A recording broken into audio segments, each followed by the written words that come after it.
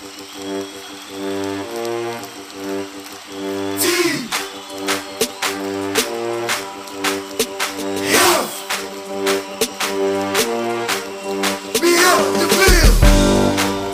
to the Player Development Pod, presented by Beyond the Field.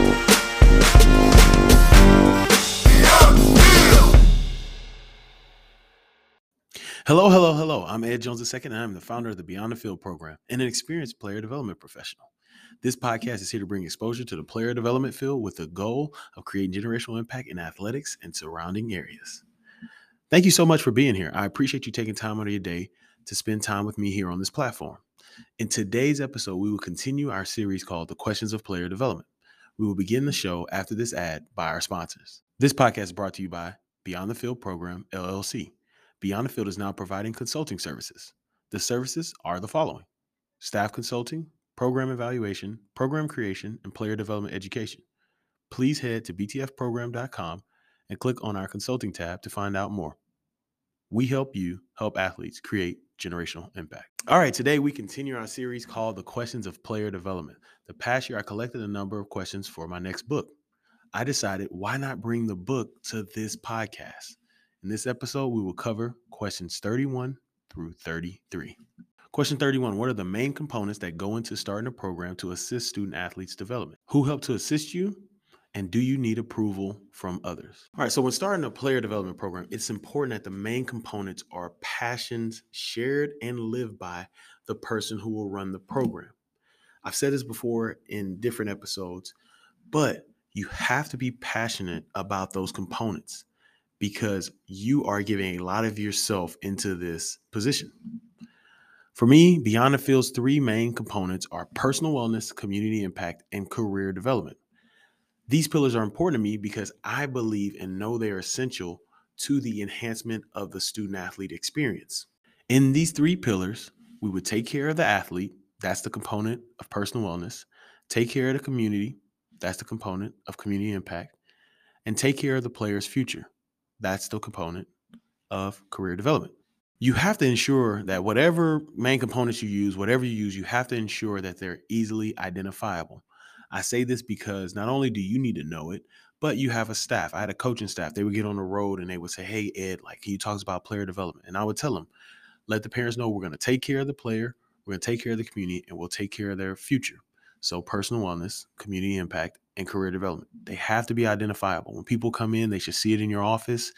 When you talk about it every time you get up in front of staff, you should talk about at least one of the components, but it should be identifiable. This is what player development is for this program. Now, there are many components to choose. You could choose leadership development, character development, personal development. There's a plethora of components that you can choose. But make sure, like I said earlier, that the ones you choose you're passionate about, those will create the most possibilities. I've been able to extend the program greatly because I'm passionate about the three pillars that I've chosen. So once again, I'll say it again, and I'll say it again, and I'll say it again. Please pick components that you're passionate about. So when answering who assisted me, I did the components by myself. I did some researching of other departments and felt that these three, personal wellness, community impact, and career development, were the best for what we were doing at the time in Houston. When I started at Kansas, Lauren Hawkins, shout out to Lauren. I got to see Lauren this past week at the Black Sports Business Symposium in Atlanta. So proud of you, Lauren. But when I got to Kansas, Lauren was an incredible help in taking the player development program to the next level. Now, when we talk about getting the approval, answering that question, really the approval in this role is usually easy because the approval is needed or comes from the head coach. You have to ensure that the player development program aligns with the head coach's vision for the program. With that said, I've only had one time in my career where I had to make massive changes to the player development program. Make sure you get clear, constant communication from whoever you need approval from. Emphasis on the clear part of the communication.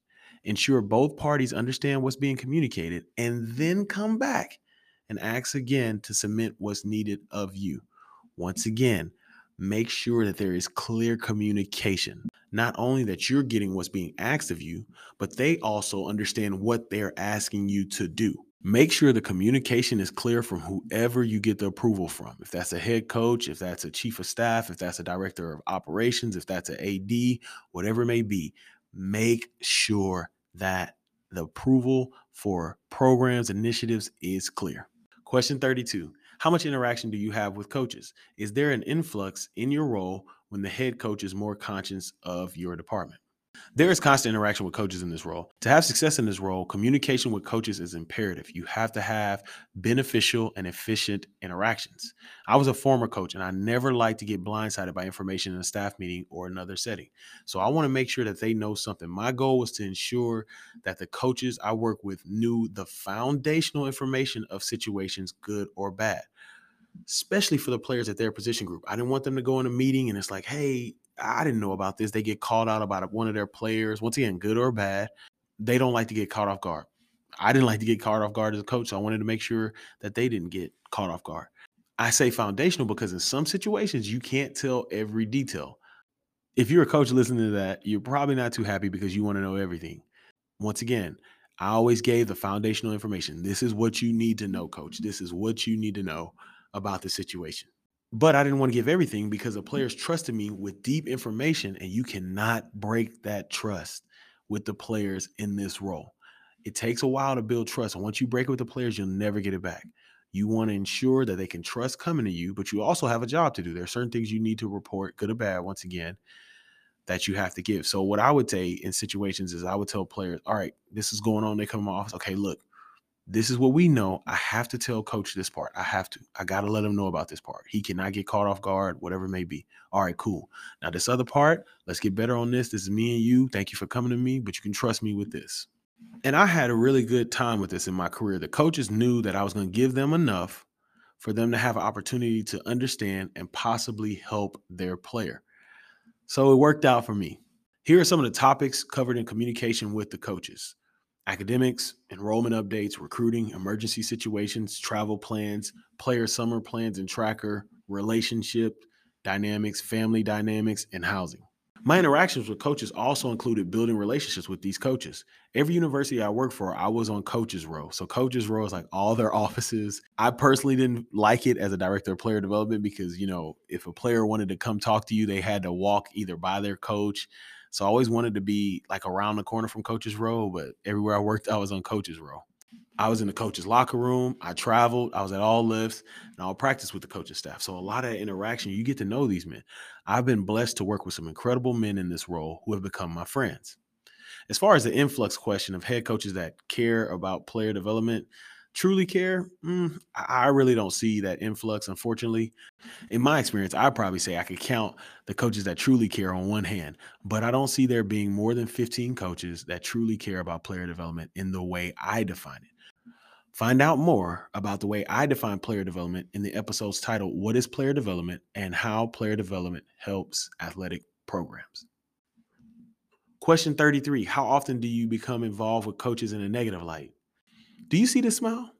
Do you see this smile? If you listen to this, you can't see the smile, but you can hear my smile. Who would put me in a negative light? I'll keep this one short. This doesn't happen very often. The coaches I've had conflict with are usually insecure, bad at communication, selfish, prideful, and see coaching as transactional. Not going to spend too much time on this because I don't like negative energy, but the coaches I have had conflict with or have been seen in a negative light, they normally see everybody like that. Some people are wired differently, sadly, but hey, no one can stop the light of generational impact. I kept a sign in my office that stated, I am here for student athletes. This reminded me daily to keep the main thing, because I was there for the impact of the student athlete. All right, it's time for the former player shout out. I want to give recognition to those that I've coached or led who are doing great things beyond the field. This episode, I want to give a shout out to Khalik Kakuma. Khalik played running back for us at the University of Houston from 2014 to 2018. I always admired Khalik's calm demeanor and maturity he possessed. He knew what he wanted and didn't let many things get to him. In spring of 2018, he graduated with a degree in retail and consumer science with a minor in supply chain logistics.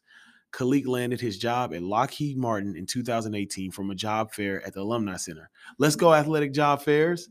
Today, Khalik works as a subcontract administrator in the supply chain management department of Lockheed Martin.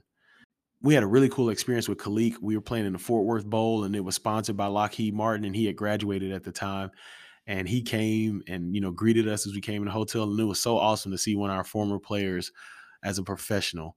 That was inspirational to the players and so great for me to see. Khalik, keep crushing it. Well, that's all for today. Thank you for taking time to listen. Go follow Beyond the Field on Twitter and IG at BTF_program and on Facebook at BTF Program. These episodes are also loaded into YouTube, so you can find us there. Search Beyond the Field Program and subscribe there. Tag us on social media and let us know what you learned about player development from today's show. Use hashtag the PD Pod as the hashtag for our show. Go visit the website, btfprogram.com, and check out the resources and the blogs. While on the website, purchase your copy of the Beyond the Field Volume 1 ebook. In this ebook, I detail the player development programs and what I use to have success in this role. Subscribe to this podcast on the platform you're listening to. Please rate and leave a review of the show. It would mean so much to me. Share this podcast if you believe it will benefit someone to learn more about player development. Next episode, we will end our Questions of Player Development series with questions 34 through 37, in which we will discuss which initiative have the student athletes been the most receptive to, what are some workshops you would like to see more for athletes, how do you approach working with leadership development for first-year student athletes, and what is the biggest challenge obstacle to getting athletes to buy in. I look forward to the next podcast. Thank you for tuning in and spending your valuable time with me. God bless you. Have a great day. Go out and create generational impact today. Don't wait. Create that generational impact today.